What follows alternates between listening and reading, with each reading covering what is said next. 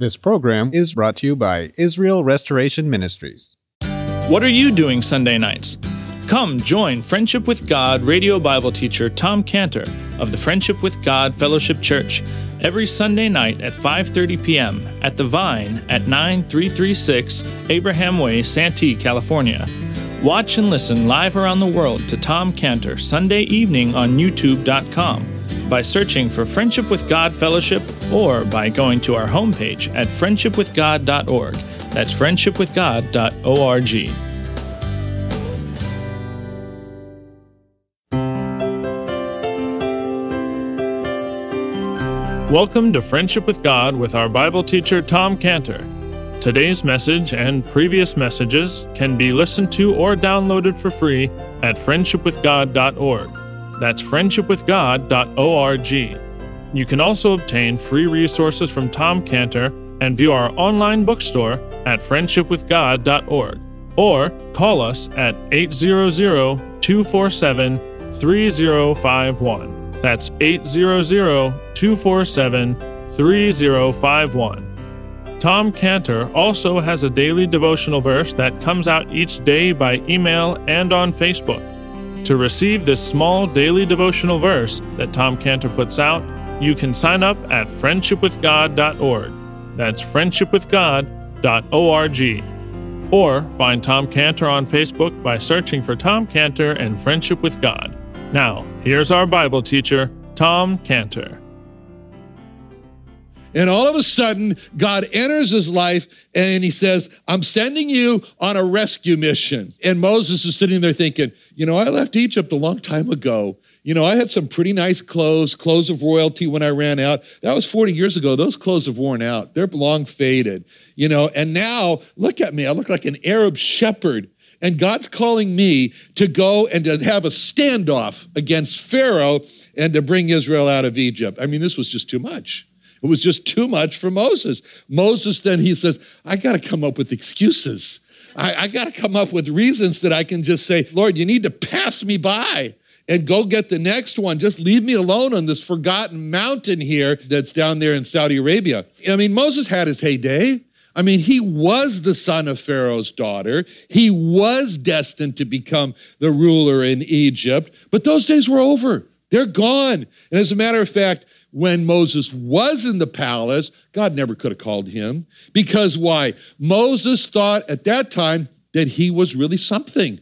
And God cannot use a man who thinks that he's really something. God cannot use a man who is proud.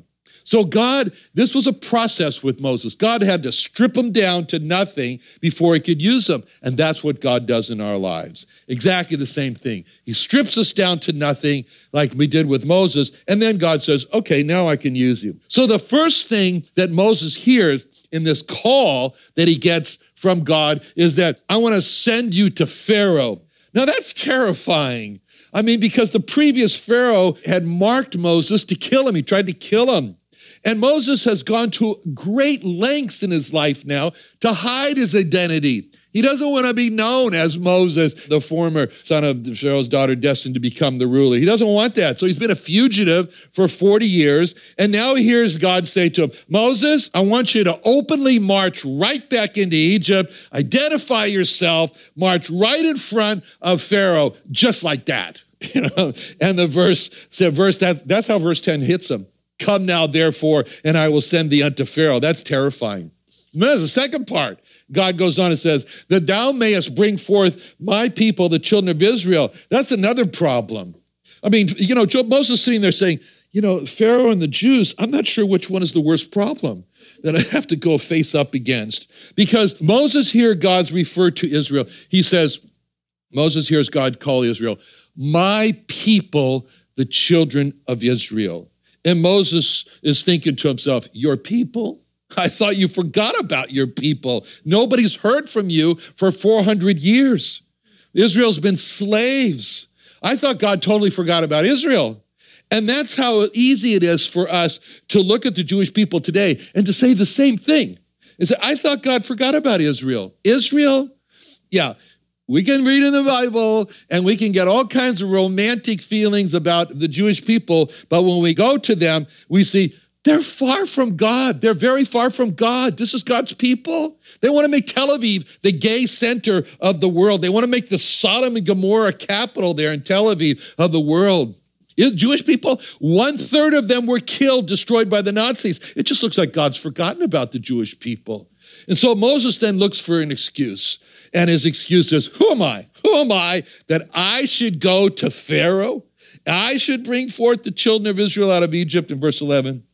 And it's interesting because in verse 11, when Moses said that, he said, I should go into Pharaoh. I should bring forth the children of Israel out of Egypt. He repeated every word that God said, but one deletion. One little important deletion. He repeats what God said to him by bringing out Israel out of Egypt. But there's one little detail that Moses did not repeat. And you know what that was? He didn't call them your people. He didn't say thy people. He didn't say your people. You know, God called Israel my people, the children of Israel. But Moses just said the children of Israel. He didn't say my people. Instead, he just calls them that. And not your people, the children of Israel. Why did he do that? Why did he not repeat that part about your people? Well, it's because it was hard for Moses. Moses didn't see Israel as God's people, like I've been saying. Moses thought, if the Jewish people are God's people, then why have they sunk so far away from God? And he thought, if the Jewish people are God's people, then why has there been this effort to systematically exterminate them by the Egyptians? And for those reasons, Moses just couldn't bring himself to call Israel God's people. And the same is true for us today. You know, you go down to the malls, you go talk to the Israelis, and you'll find out quickly the fact that 85% of the Israelis are atheists. That's God's people. 85% are atheists. And with the fact that the world has tried to continually destroy the Jewish people, even New Zealand. What is New Zealand? That little nothing of a country down there in the middle of the water. They're the ones who stand up in the United Nations and condemn Israel. And more than half, everybody's got the big outrage now about, moving the capital, moving the embassy. The U.S. is going to move the embassy to Jerusalem. Half the countries of the world refuse to have any embassy in any place in Israel, let alone Jerusalem. I mean, how could they be God's people? Even the Pope condemns the idea of moving the U.S. embassy to Jerusalem. How could they do that? How could the Jewish people be God's people? So Moses, he just could not bring himself to say that Israel was God's people. So Moses thinks Moses should go to Pharaoh? No, I don't think so. Moses thinks Moses should bring the children of Israel out of Egypt? No, that's not a good idea. Now, at least one problem has been solved in order to qualify Moses as God's man to rescue Israel, because in the past, those first 40 years, and he saw the Egyptian beating the Jewish person, and so Moses had no problem thinking that, yep, I'm able to deliver the Jews. I'm going to kill this Egyptian. I'm going to hide his body. Well, that was 40 years ago when he was 40, and Moses thought he could do the job of delivering Israel. And if this was 40 years earlier and God called Moses to deliver Israel from Egypt, Moses would have said, no problem, Lord. I'm the man for the job. I'm the man. I'm up to the task. But that was when Moses had self-confidence, when Moses thought a lot of himself. And God cannot use a person who has self-confidence, because self-confidence is P-R-I-D-E. It's pride. And God hates pride. He says that in Proverbs 6:16. Proverbs 6:16 says, these 6 things doth the Lord hate. 7 are an abomination to him. And first on the list is a proud look. You know what a proud look, literally, proud eyes, high eyes is what it literally means in the Hebrew. High eyes. You know, when the chin gets jutted out, and the eyes are looking down like, and you know who you're talking to. That's a proud look, see? And that's what God resists. So when I see that, I'll resist that in James 4:6. James 4:6. Wherefore he saith, God resisteth the proud, but gives grace to the humble. So anyway, at least one problem has been solved in Moses' life. He's not proud, and that's good. But Moses now is arguing with God. He's saying, Lord, I think you got the wrong person for this job. So he's put up this, who am I? argument. Who am I that I should go and deliver them? And God's answer comes in verse 12. Moses, it's not a question of who are you, it's a question of who am I? And he says in verse 12, certainly I will be with thee.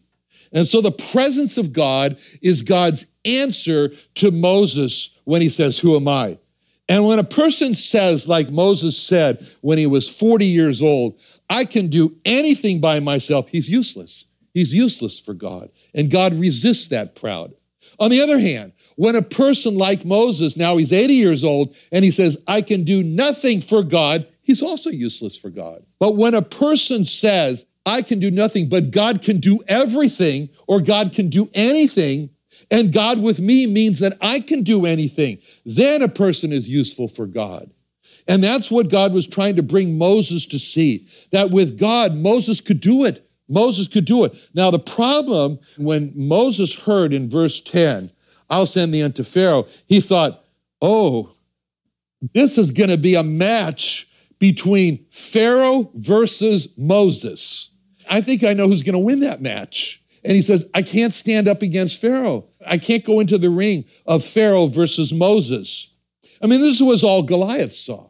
I mean, Goliath, all he saw was this little shepherd boy, David, who didn't even come out with armor on. He came out against Goliath, and Goliath sees this little shepherd boy. And so Goliath sees, oh, this is a match between Goliath versus the little shepherd boy. And this is what Goliath was saying in 1 Samuel 17:40. 1 Samuel 17:40, where it says about David, he took his staff in his hand, chose him 5 smooth stones out of the brook, put them in a shepherd's bag, which he had even in a scrip, and his sling was in his hand, and he drew near to the Philistine, and the Philistine came on and drew near unto David, and the man that bare the shield went before him, and when the Philistine looked about and saw David, he disdained him. For he was but a youth and ruddy, he was red-haired, I guess, and of fair countenance. And the Philistine said unto David, am I a dog that thou comest to me with staves? And the Philistine cursed David by his gods. And the Philistine said to David, come to me, and I'll give thy flesh unto the fowls of the air, to the beasts of the field. So when Goliath saw David, all Goliath saw was this young red-haired man with a tender-looking face and a staff in his hand. Goliath saw that this was a match of Goliath versus David. And that's all that Goliath saw. But David immediately, no, he sets the record straight. He sets the record straight in his reply to Goliath in 1 Samuel 17:45. In 1 Samuel 17:45, David then said to the Philistine, thou comest to me with a sword, with a spear, with a shield. See, he said to him, you come to me with a staff. He says, yeah, you come to me with a sword, spear, and a shield. But I come to thee in the name of the Lord God of hosts, the God of the armies of Israel, whom thou hast defied. This day will the Lord deliver thee into my hand, and I'll smite thee and take thy head from thee, and I will give the carcasses of the host of the Philistines this day unto the fowls of the air and the wild beasts of the earth, that all the earth may know that there is a God in Israel. And all this assembly shall know that the Lord saveth not with sword and spear, for the battle is the Lord's, and he will give you into our hands. So David told Goliath, you think the battle is my battle? But the battle is the Lord's battle. And you think that you're defying Israel, you're defying God. And you think this is all about me that's going about to defeat you? The Lord's going to deliver you into my hand. In essence, what he was saying, David was saying to Goliath was, you think this is all about Goliath versus David? It's not. It's Goliath versus God. And that's what Moses needed to see. Moses thought that him going to Pharaoh was going to be Pharaoh versus Moses, and God was telling him, no, Moses, it's going to be Pharaoh versus God. And when God told Moses in verse 12, certainly I will be with thee, God was telling Moses, Moses, stop looking at Moses and start looking at God. And this is not about, was Moses able to bring Israel out of Egypt? This was about, was God able to bring Israel out of Egypt? Now, Moses moves on. Okay, he moves on to the next problem. And what you can see, Moses, he's kind of starting to imagine, walk himself through all of this and saying, okay, now where's my next problem? And he says, okay, I'm going into Egypt, and I see now that I've gotten the Jewish people, the elders together, and I got to convince Israel that God's going to bring them out of Egypt. And Moses remembers what happened the day that he killed that Egyptian, the day after rather. He killed the Egyptian because there were two Jewish men who were arguing the day afterward. After he kills the Egyptian, he sees two Jewish men who are arguing. He steps in to try to resolve the problem between the two Jewish men. Jewish men never argue, so this was very unusual. But anyway, so in Exodus 2:13 it says, when he went out the second day, behold, two men of the Hebrews strove together, and he said to the one that did the wrong, wherefore smitest thou thy fellow? And he said, who made thee a prince and a judge over us? Intendest thou to kill me as thou killest the Egyptian? And Moses feared and said, surely this thing is known. So Moses remembers that day clearly, even though it was 40 years ago. And when Moses stepped in an argument between these two Jewish men, and he tries to stop the one man from hitting the other man, and then these words that shocked Moses, who made you a prince and a judge over us? And so now he's took those words. That's going to be what they're going to say to me. They're going to say it all over again. When I go there, now it's 40 years later, but I go there and they're going to say, well, who made you the prince and the judge? Who made you the leader over us? See, just like it was of the Lord. In John 1:11 is kind of like Moses. Moses came unto his own, and he is afraid his own is going to receive him not. That's what happened with the Lord in John 1:11. He came unto his own received him not. Well, the whole reason that Moses killed the Egyptian and tried to stop the one Jewish man from beating another was because even though Moses was the son of Pharaoh's daughter, was raised an Egyptian, Moses saw the Jewish people as his people. Moses came unto his own, and his own received him not. And so now Moses is now trying to raise to God this issue. He's saying, they won't accept me. They won't accept me. They're going to do the same thing to me now that they did 40 years ago. They're going to challenge me with this who made you routine. Who made you a leader and a prince and a ruler over us? Now, that was a question that Moses got 40 years ago, and he couldn't answer that question. Moses couldn't answer that question 40 years ago, and he doesn't think, I'm not going to be able to answer it now. Who made you a prince and a ruler over us? So God gives Moses the answer, and the answer is, God made you a prince and a ruler and a judge and a leader. So Moses understands this. So Moses now, he's thinking, okay, I'm going to go back to Israel. It's after 40 years, and at least I got that answer. Okay, I got that answer. And Moses is going to say, the God of your fathers, he's made me the prince and the judge and the leader over Israel. Okay, well, it was pretty rough 40 years ago, but when Israel asked Moses that question, who made you a prince and a judge over Israel? And Moses, he doesn't want to have another question. He doesn't want to have another question he doesn't have an answer to. That was embarrassing. He doesn't want to go through that again. So he's sitting there thinking, now let me see now. What question could the Jewish people ask me? I'd be really embarrassed if I don't know the answer. And Moses says, yeah, I know what they're going to ask me, and I'm not going to know the answer. They're going to ask me, verse 18, Moses said unto God, behold, when I come unto the children of Israel and shall say unto them, the God of your fathers has sent me unto you, they shall say to me, what's his name? What's his name? What shall I say to them? What shall I say to them? He says, yeah, that's it. That's what's going to happen. Then they asked me the question last time. It was real embarrassing. They're going to ask me another question now, and I'm going to stand in front of them, and I'm going to say, the God of your fathers sent me, and they're going to say, yeah, the God of our fathers, okay, what's his name? And Moses realizes, says, well, I don't know. I'll go back. I'll ask him. I'll be right back. And they say, yeah, buddy boy, you come back here when you find out his name. He doesn't want to go through that. So he's saying, what shall I say? What shall I say? And so Moses gets the answer from God in verse 14. And God said unto Moses, I am that I am. And he said, thus shalt thou say unto the children of Israel, I am has sent me unto you.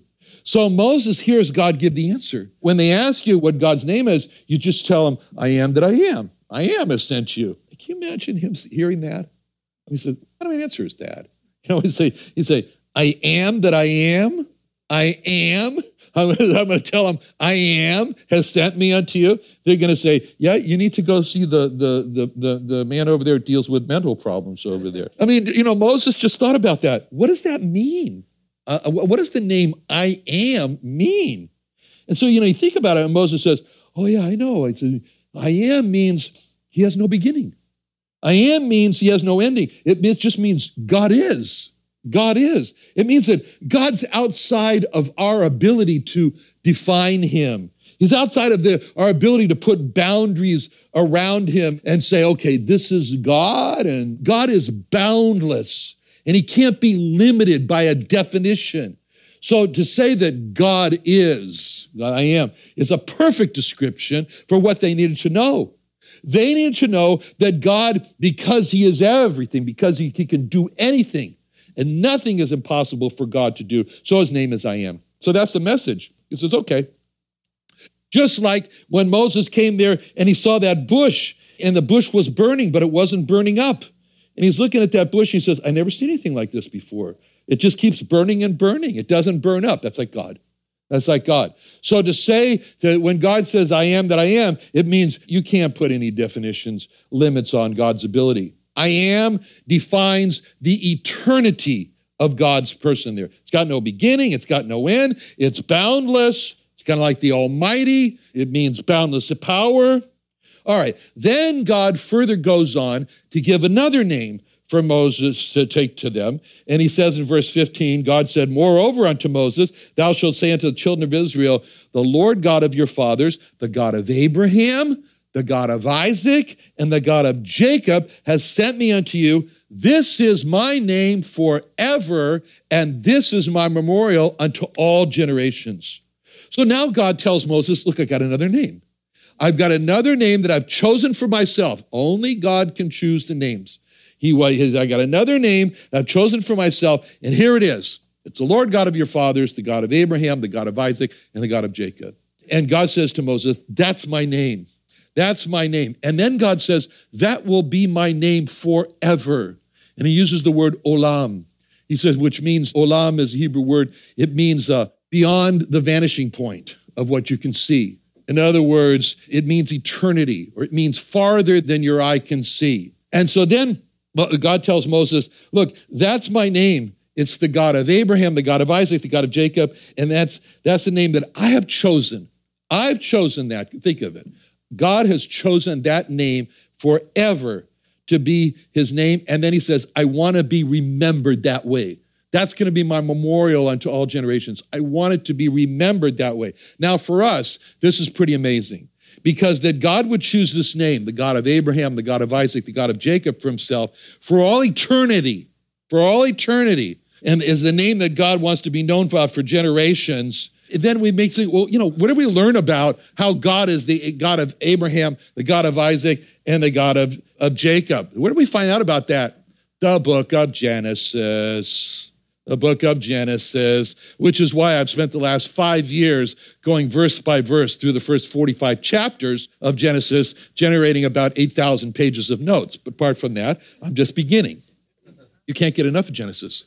You cannot get enough of the book of Genesis, because this is the histories there of how God is the God of Abraham and the God of Isaac and the God of Jacob. And especially when you think about Jacob. Oh, Jacob, he's really something. I mean, of all the three men, they were not great in themselves. But of all the three men, especially Jacob was not great in himself. But it's these histories in the book of Genesis about how God was the God of Abraham, and how he was the God of timid Isaac, and how he's the God of impetuous Jacob, that leads us to see why God chooses this name. For his name forever, that he's going to be known as the God of Abraham, the God of Isaac, and Jacob. That's his name forever. He says, I want you to remember me forever. Another wonderful day studying the Bible with our Bible teacher, Tom Cantor, here on Friendship with God. Don't forget that today's message and previous messages can be listened to and downloaded for free at friendshipwithgod.org. That's friendshipwithgod.org. You can also go online to find free resources from Tom Cantor and our online bookstore at friendshipwithgod.org. You can also find Tom Cantor on Facebook, and you can also go to friendshipwithgod.org to sign up for his daily devotional. Tom Cantor is also the founder of Israel Restoration Ministries. You can visit that website at israelrestoration.org. You can write to Tom Cantor at P.O. Box 711330, Santee, California 92071. That's P.O. Box 711330, Santee, California 92071, or email Tom Cantor at tomcantor@friendshipwithgod.org. That's tomcantor@friendshipwithgod.org.